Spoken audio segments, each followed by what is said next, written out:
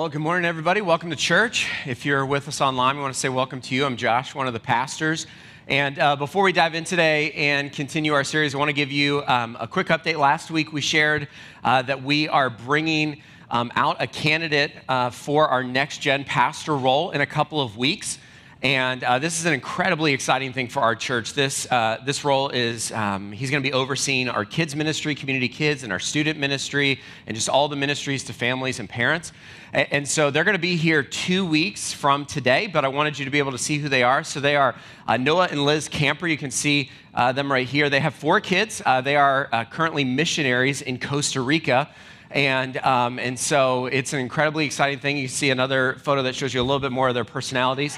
But I feel like this, in getting to know Noah and Liz, I feel like this really captures who they are. But they're going to be here the first weekend of March. And they'll be here with us on Sunday morning. There's going to be a meet and greet afterwards. They'll be here for Wednesday night for student ministries. And that night, parents are invited to that night to be able to interact with them. So we'll be giving out more details in the coming weeks, but I wanted you to see who they are. Be praying for Noah and Liz and just their kids as they process moving back to the States. They've really felt called to New England, which is an incredibly exciting thing. And so I'm excited for you to meet them. I know our search team is excited for you to meet them and just all that God is doing. And so I'm going to pray, and then we're going to dive in. So, Father, I thank you just for how you are at work. I thank you for how you are guiding our steps as a church, especially in this search for a next-gen pastor. I thank you how you have just started to stir within Noah and Liz just a calling to New England. God, all along we have been praying and asking that you would stir in somebody's heart to come and be part of the work that you're doing here and the work in our region. And so, God, I thank you that you are answering that prayer. We are expectant about what you are going to do in the future through that ministry. And God, we just want to be in line with you. We want to be in line with the steps that you have for us. And so I pray that we would continue to hear from you. You'd continue to guide us. In your name, amen. Well, be praying for them. And as well, I know many of you have given to the Next Gen Pastor Search. You can still do that, just as there's so many details upcoming. As we move forward with moving them, you can put that on your giving envelope, or, you can, on the drop-down menu, you can do the Next Gen Pastor Search if you want to do that and drop that in the giving boxes. But today we're continuing our series called The Better Half. We started a new series last week, and this series, a lot of times we talk about relationships, and especially when we talk to other people or vent about our, spouse or kids or parents or in-laws or boss, we always talk about the other person. We always talk about, like, if only the other person would do X, Y, or Z, if only my teenager would just listen and not, cop an attitude with me. It's never happened in my house. We'll say if only my spouse would be more attentive, if only my spouse would give me more free time, if only my spouse would just pick up after themselves, if only my boss would appreciate me. And many times the reality is our relationships would improve if the other person did that. But you can't make the other person do that. You can't make them make those changes. And so the only thing that you can do, the only person you can actually change in a relationship is you. But the problem is, it's more fun to try to change the other person. It's more fun, and because if I have to work on me, then I have to maybe admit that maybe I'm a problem in the relationship, that maybe I'm bringing an issue to the relationship. And today, I want to look at something that we don't often talk a lot about in relationships, because many times we don't realize this is even happening in relationships. And the way I want to frame it is, so growing up, one of my dream jobs, you remember when you're like in elementary school or middle school and they say, hey, what do you want to be when you grow up? Do you remember this moment? Like they say, and you always have the kid who's like, I'm 3.5 feet tall as a third grader, but I'm going to be in the NBA. Like you always had that kid. There was always somebody who said, I'm going to be a doctor or an astronaut. For me, as an elementary school kid, I always thought, and as a middle school kid, I thought, I want to be a movie critic. I just always thought that would be such a cool job, to get paid to watch movies and then rate them and tell people like why it was good or bad.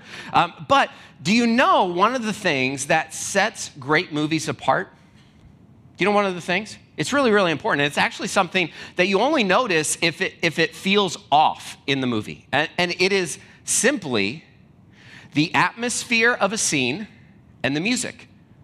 I mean, think about any iconic movie, any just incredible movie, and the soundtrack to those scenes, to those, really important moments, right? I mean, can you imagine Rocky without Eye of the Tiger? Like, could you imagine that? You couldn't even imagine that, right? I mean, can you imagine a different song for Star Wars, right? I mean, so for all of these things in movies, now you only notice if something feels off. And the same thing happens in relationships. Every single relationship that we're in, whether it's a friendship, marriage, parenting, at work, every single relationship that we're in has a tone that's happening, has a soundtrack that's playing, and has an atmosphere that it's in. Every single relationship. But the thing is that we just walk into each relationship and assume, and here's the problem, we assume everybody's hearing the same tone that we're hearing, everybody's hearing the same music that we're hearing, everybody's bringing in the same atmosphere that we're bringing, or we think the other person likes the tone that I'm bringing. The other person likes the atmosphere that I'm bringing. Now, here's where this starts to show up, especially in marriage, okay, is your first holiday together. Do you remember your first, if you're married, do you remember your first holiday? It's a little stressful because you're trying to figure out, okay, which traditions are we going to do? Whose house are we going to be at? How much money are we going to spend? When do we put up the Christmas tree? And why is it that we have to wait until Black Friday to listen to Christmas music? I mean, that's because it's in the Bible.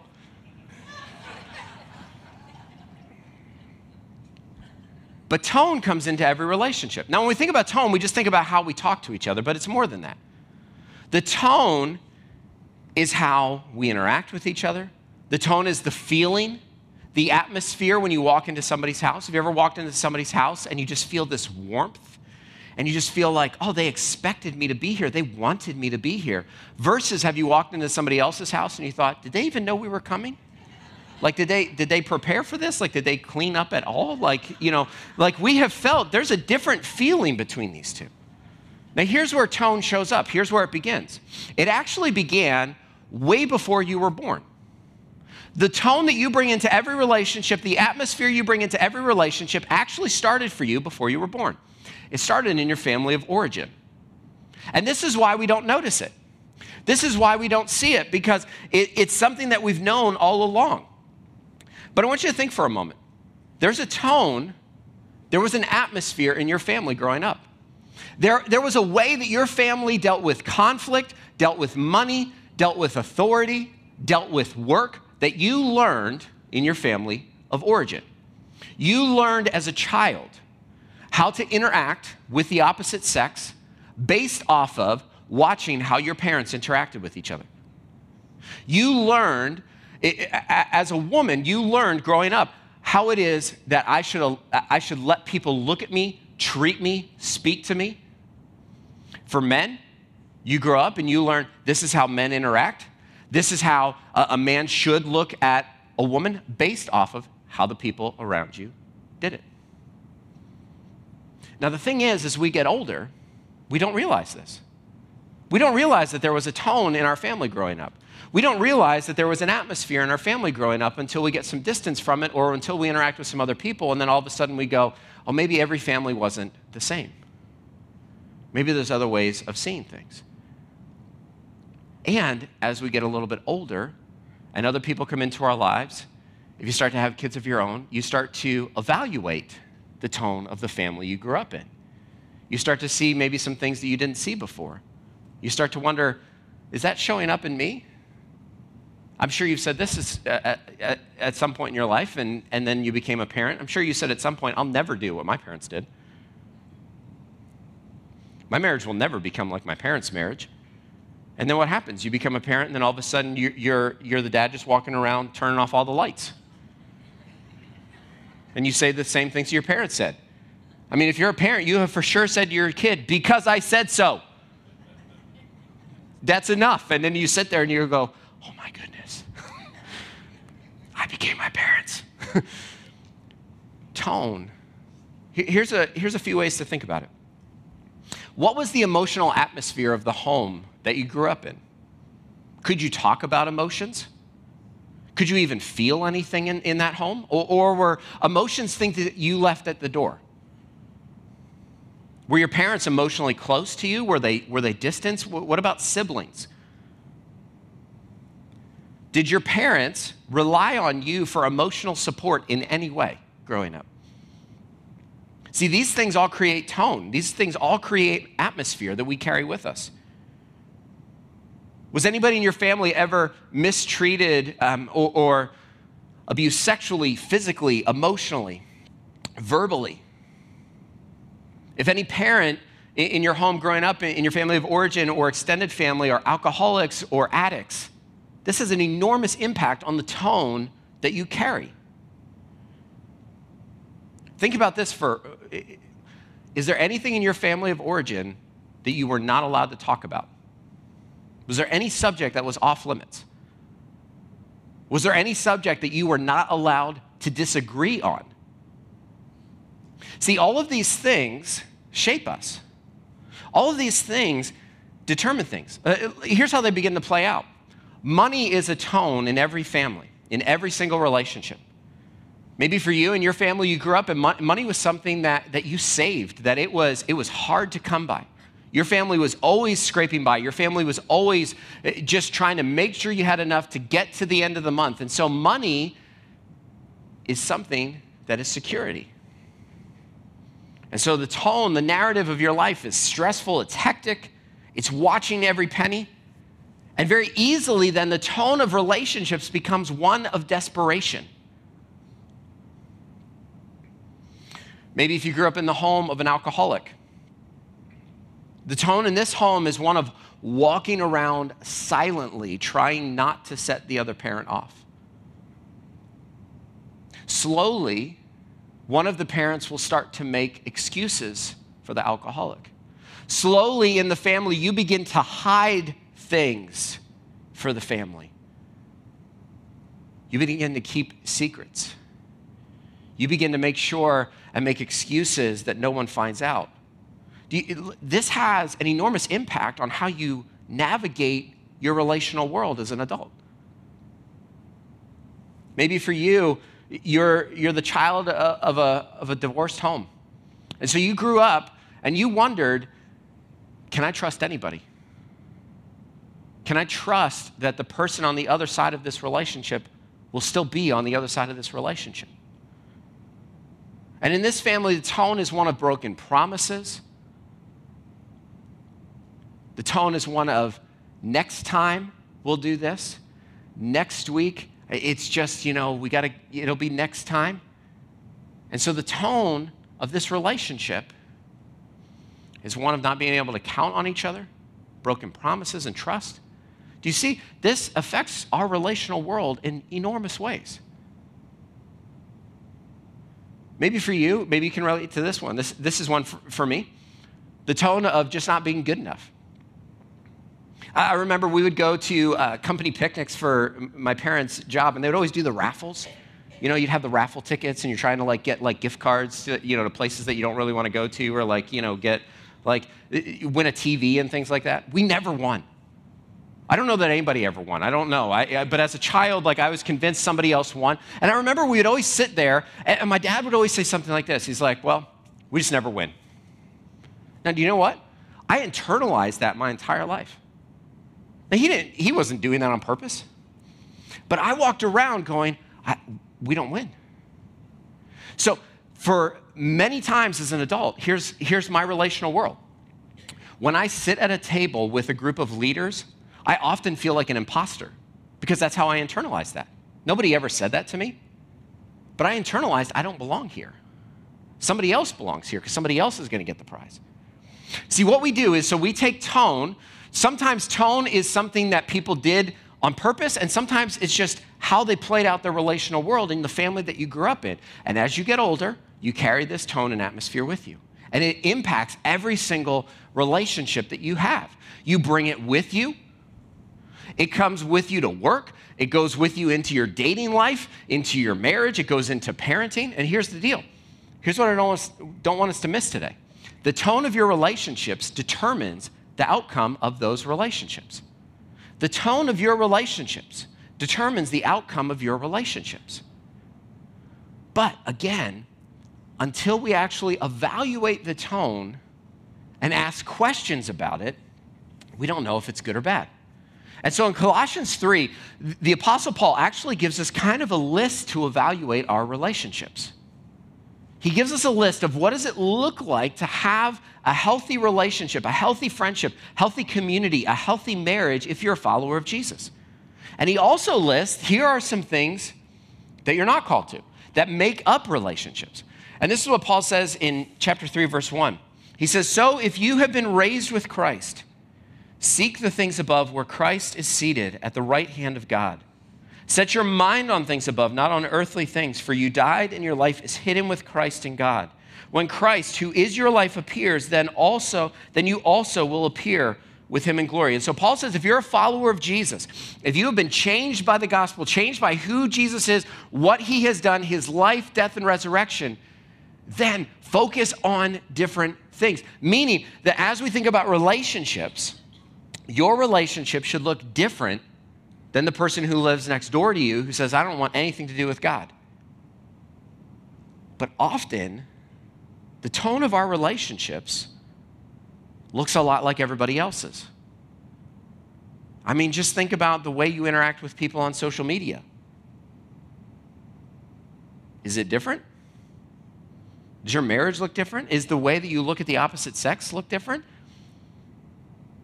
Students, if you're dating, does that look different than other people? Paul says it should look different. Look what he says in verse 5. He begins to show us what kind of the first list. He says, therefore, put to death what belongs to your earthly nature, sexual immorality, impurity, lust, evil desire, and greed, which is idolatry. Because of these, God's wrath is coming upon the disobedient. And you once walked in these things when you were living in them. But now put away all the following: anger, wrath, malice, slander, and filthy language from your mouth. Do not lie to one another, since you have put off the old self with its practices and have put on the new self. You are being renewed in knowledge according to the image of your Creator. In Christ, there is not Greek and Jew, circumcision and uncircumcision, barbarian, Scythian, slave and free, but Christ is in all and in all. And so he says, therefore, put to death what belongs to the old nature. Now, when he says put to death, that is really strong language. That he's not just saying, hey, stop doing these things. He's not saying, hey, it would be better if you didn't do these things. No, he is saying put these things to death. These things that as a follower of Jesus, these things should not be true of your relationship. Why? Because Jesus has changed you. Jesus has bought all of you through his life, death, and resurrection. Jesus has bought you by his blood. He's changed you. And yet, so many times, here are some of the tones of our relationship. What does he say? Lust, sexual immorality, impurity, evil desire, greed. See, often I think it's interesting he puts greed in there because we don't think of greed in relational terms. But the words that came before, sexual immorality, lust, impurity, evil desire, those are all, when we sin in those ways, those are all sins of greed. Those are all sins of me saying, I want this now. I get to have this now. And we'll talk more in a couple of weeks about how do we guard our hearts and guard our bodies. But let me ask you this. Is your relational world sexually pure? Would you like everybody around you to know your search history or what you're texting or how you talk to the opposite sex at work, the jokes that you tell? Is it honoring? Is it honoring to God, to your body, to their body? Is it honoring? See, so many times, that tone, the way that we look at our own bodies and other people, that started a long time ago as a child. You learned that somewhere. And Paul says this is your old self. But for many of us, this just describes how we do relationships. And Paul says, but if you're a follower of Jesus, these things should not be true of you. These things should not be true of you. He says they are idolatry. And then he says, but now put away, look at verse 8, all the following: anger, wrath, malice, slander, and filthy language from your mouth. Do not lie to one another. So think about your relationships right now. Think about your most important relationships. Do you fly off the handle easily? Do you have malice for anybody in your life right now? Any wrath that you've dished out recently? Anger? I know, here's what we say. Yeah, but like, Josh, they totally deserved it. Like, they had it coming. Like, they weren't listening, and I had to slam cupboards, and I had to slam doors, and until I did that, like, that got their attention. Do you lie to the other people in your relational world easily? Slander? Slander is something that we do so well with people close to us. So well. Making fun of each other. Have you noticed that it's very easy to make fun of your family members? Did you ever notice that? Paul says, put that away. Filthy language. We often just think of filthy language as like swearing, but filthy language is bigger than that. It's putting people down. It's disrespecting people. Are you respectful to the people around you? Students, are you respectful to your parents? Wives, are you respectful to your husband? Husband, are you respectful to your wife? Or do you speak to her like she's just one of the guys? See, honestly, this list is really, really difficult to read. Because each one of us, there are things on this list that are a part of who we are and a part of our relationships. Lust, impurity, greed, malice, evil desire, lying. Do you have secrets? Do you have secrets in your relationships?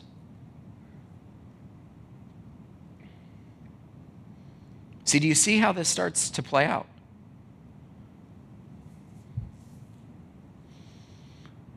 See, and here's what we do. Here's how we, try to handle this many times in relationships. Some of you right now are thinking, man, I can't wait till we get in the car. I'm going to look at my spouse and be like, I hope you were listening today. That was for you. He was talking to you today. Like, I don't know if you realized it, but he was talking to you. Some of you are thinking about the person that you're going to send this message to. Like, man, I'm just wait for them to hear it. What about you? Are these things in your heart? Is there somebody in your relational world that it's very easy for you to be angry at, or wrathful, malicious, slandering? Is there anybody in your relational world it's really easy for you to lie to? Why is that? What is in your heart? What have you not dealt with that causes that? Those things come from places. Those things come from places. Like for me, like I know, like any moment that I start to feel anger boiling up in me, and especially for men, like anger seems to be like the emotion that we feel like is our only emotion we're allowed to have. But like for men, as anger boils up in us, like do you know where my anger comes from? I don't know about yours, but my anger comes from people aren't doing what I want them to do when I want them to do it. Well, what is that? That's selfishness. So now I could say, well, I just got to deal with my anger. Well, I do, but I also have to deal with, like, I don't get to have everything I want in the moment that I want it. Like in a relational world, like that's selfish, that's greedy. That's evil desire and evil intent. And so we have to deal with that thing that's underneath it, because that's what Jesus does. He comes in and says, hey, let's not just talk about your anger, let's talk about what's underneath it. Let's talk about where it comes from. Let's talk about where that started. And again, this is why we started in your family of origin, because this is so important. The tone of your relationships determines the outcome of your relationships. So if the tone of your relationships is one of malice, that determines the outcome of it. If the tone of your relationship is one of anger, if the tone of your relationship is one of sexual impurity and sexual immorality, well, that determines the outcome of it. The tone of your relationships determines the outcome of it. And so Paul says, put away, put to death, make right Apologize where you need to. Ask for forgiveness. Let me ask you this. When was the last time that you apologized to somebody in your relational world? When was the last time you apologized? And not this, not the, I'm sorry you feel that way. That's not an apology. An apology is, I'm sorry that I flew off the handle and slammed a cupboard. I'm sorry that I made fun of you. I'm sorry that I lied to you. I'm sorry that I had a short temper back there. You didn't deserve that. See, Paul says, put away. And for us to put away, we have to name the thing. For us to put to death, we can't put to death a random, nameless thing. To put to death, we have to confess to God, to those who we've hurt, I'm sorry for being sexually impure in my relationship. When was the last time you've said that to somebody? When was the last time you've confessed any of those things to God? See, these things all create a barrier in our relationships, in our relationship with God, because the tone of our relationships, the tone of your relationships determines the outcome of those relationships. So Paul says, look at verse 12. He says, therefore, as God's chosen ones. He doesn't leave us. I mean, those are hard verses. He doesn't leave us there. He doesn't say, hey, just get better at that. He doesn't say, man, like, I really hope you can work harder at your relationships. He says, as God's chosen ones, holy and dearly loved. Now, let me just stop here. Because when we do all the things that Paul listed between verses 5 and 11, do you know what we're looking for? We are looking often for love.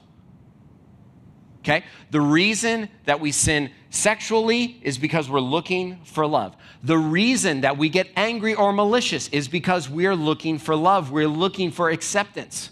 And we do it in really weird, odd ways in relationships. The things that we do, many of the sins in our relational world come from a desire and a longing to be loved and accepted. And so what does Paul say? You are already loved and accepted in God. You are already loved and accepted in Christ. You have everything you need in Christ. He says you are God's chosen one. What does that mean? It means God went after you. God pursued you. God came and rescued you. You are God's chosen one. Holy and dearly loved, set apart. You are loved by God. You don't need to lie to feel loved. You don't need to make fun of somebody to fit in. You are dearly loved. And because of that, this is why it's so important for us to understand how much love God has for us. God's love is so deep. He says, you are dearly loved. Because of that, put on compassion, kindness, humility, gentleness, patience, compassion, being concerned for the other person, friendly, generous, considerate of them. Are you kind? Do you consider their feelings? Are you considerate of them? Humility. Do you put them first? See, the people in your relationship are not there to make all of your dreams come true. Humility, do you put their dreams first? Do you put them first?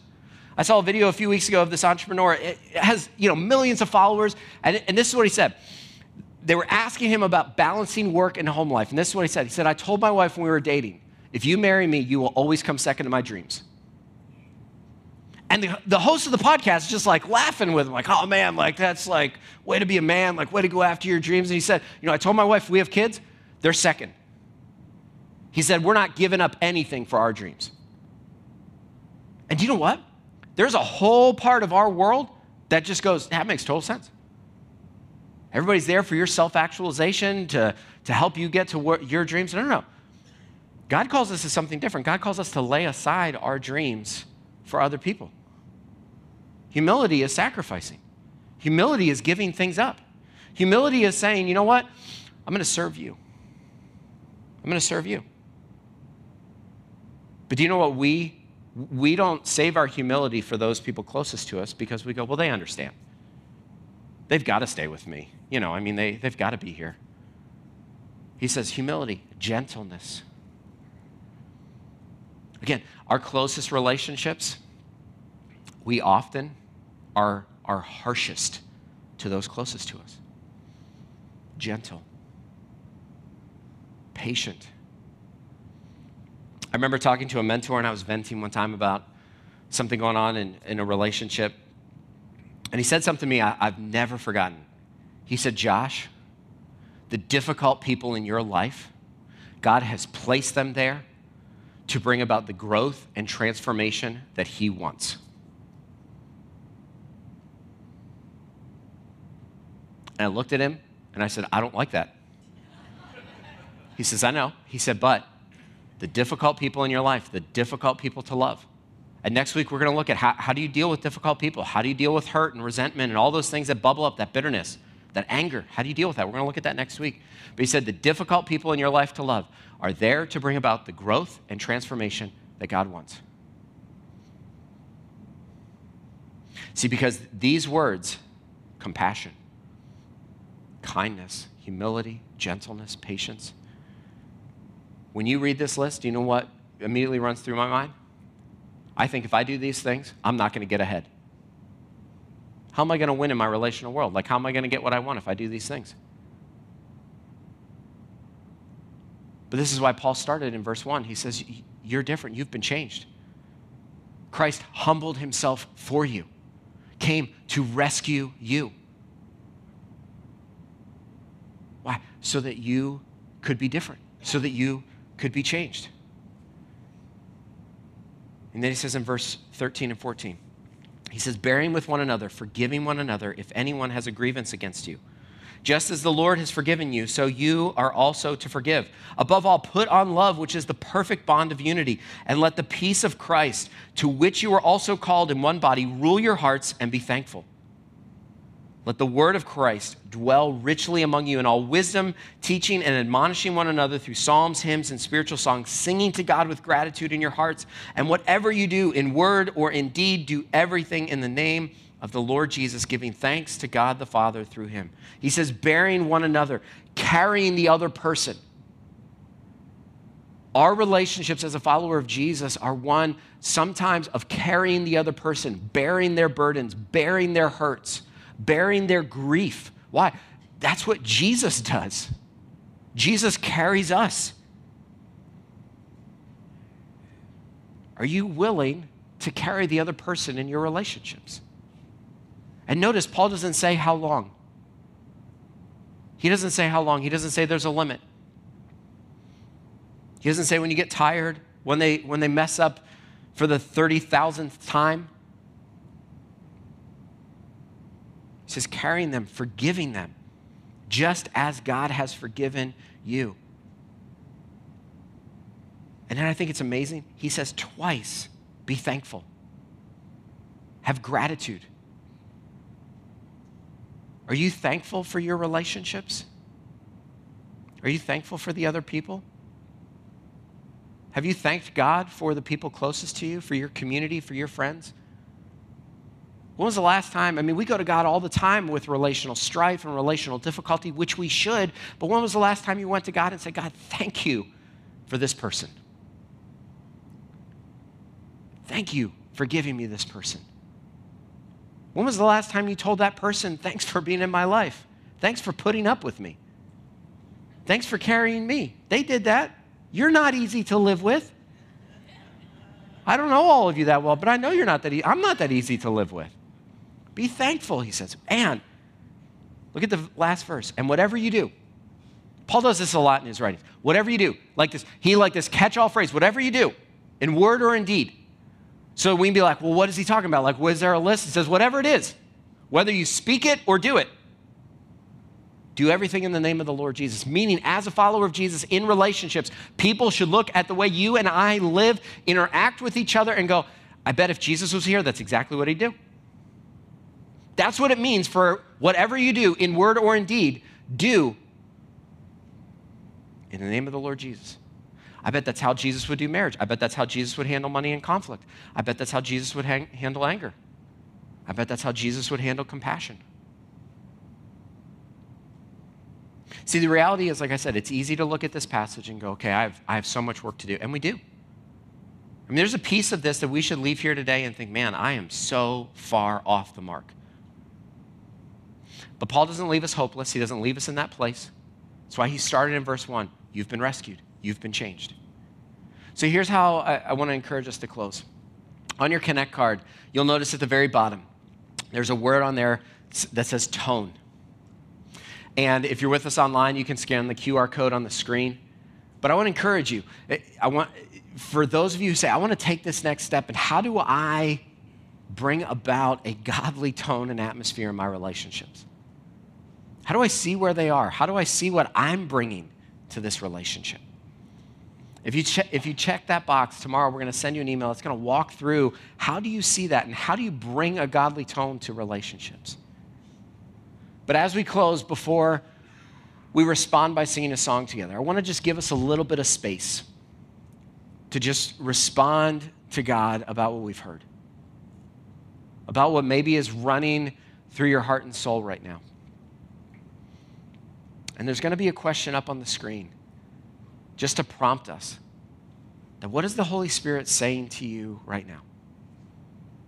What is the Holy Spirit saying to you? How is God moving through this passage right now? What is God calling you to? What is God calling you to or convicting you to confess right now? Because I know for me, there are some things this week that as I prepped for this, that I had to confess to God and say, God, that these are places I fall short. And the Bible tells us that when we confess, God is faithful and just to forgive us. And so I'm going to pray for us, and then I want to just give us a moment for you to just process on your own. What is God saying to you right now? What is God calling you to right now? And then we'll respond with a song. So Father, I thank you that you show us through your Son how relationships are supposed to be done. You show us what those relationships are supposed to look like. And God, no matter how difficult relationships are, because of the life, death, and resurrection of Jesus, we are able to be obedient. We are able to live into the calling that you have for us.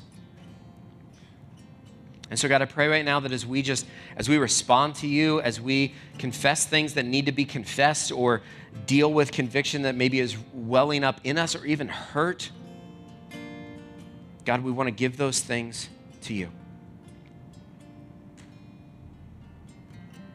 In your name, amen. I just want to invite you to just take a moment and just process on your own.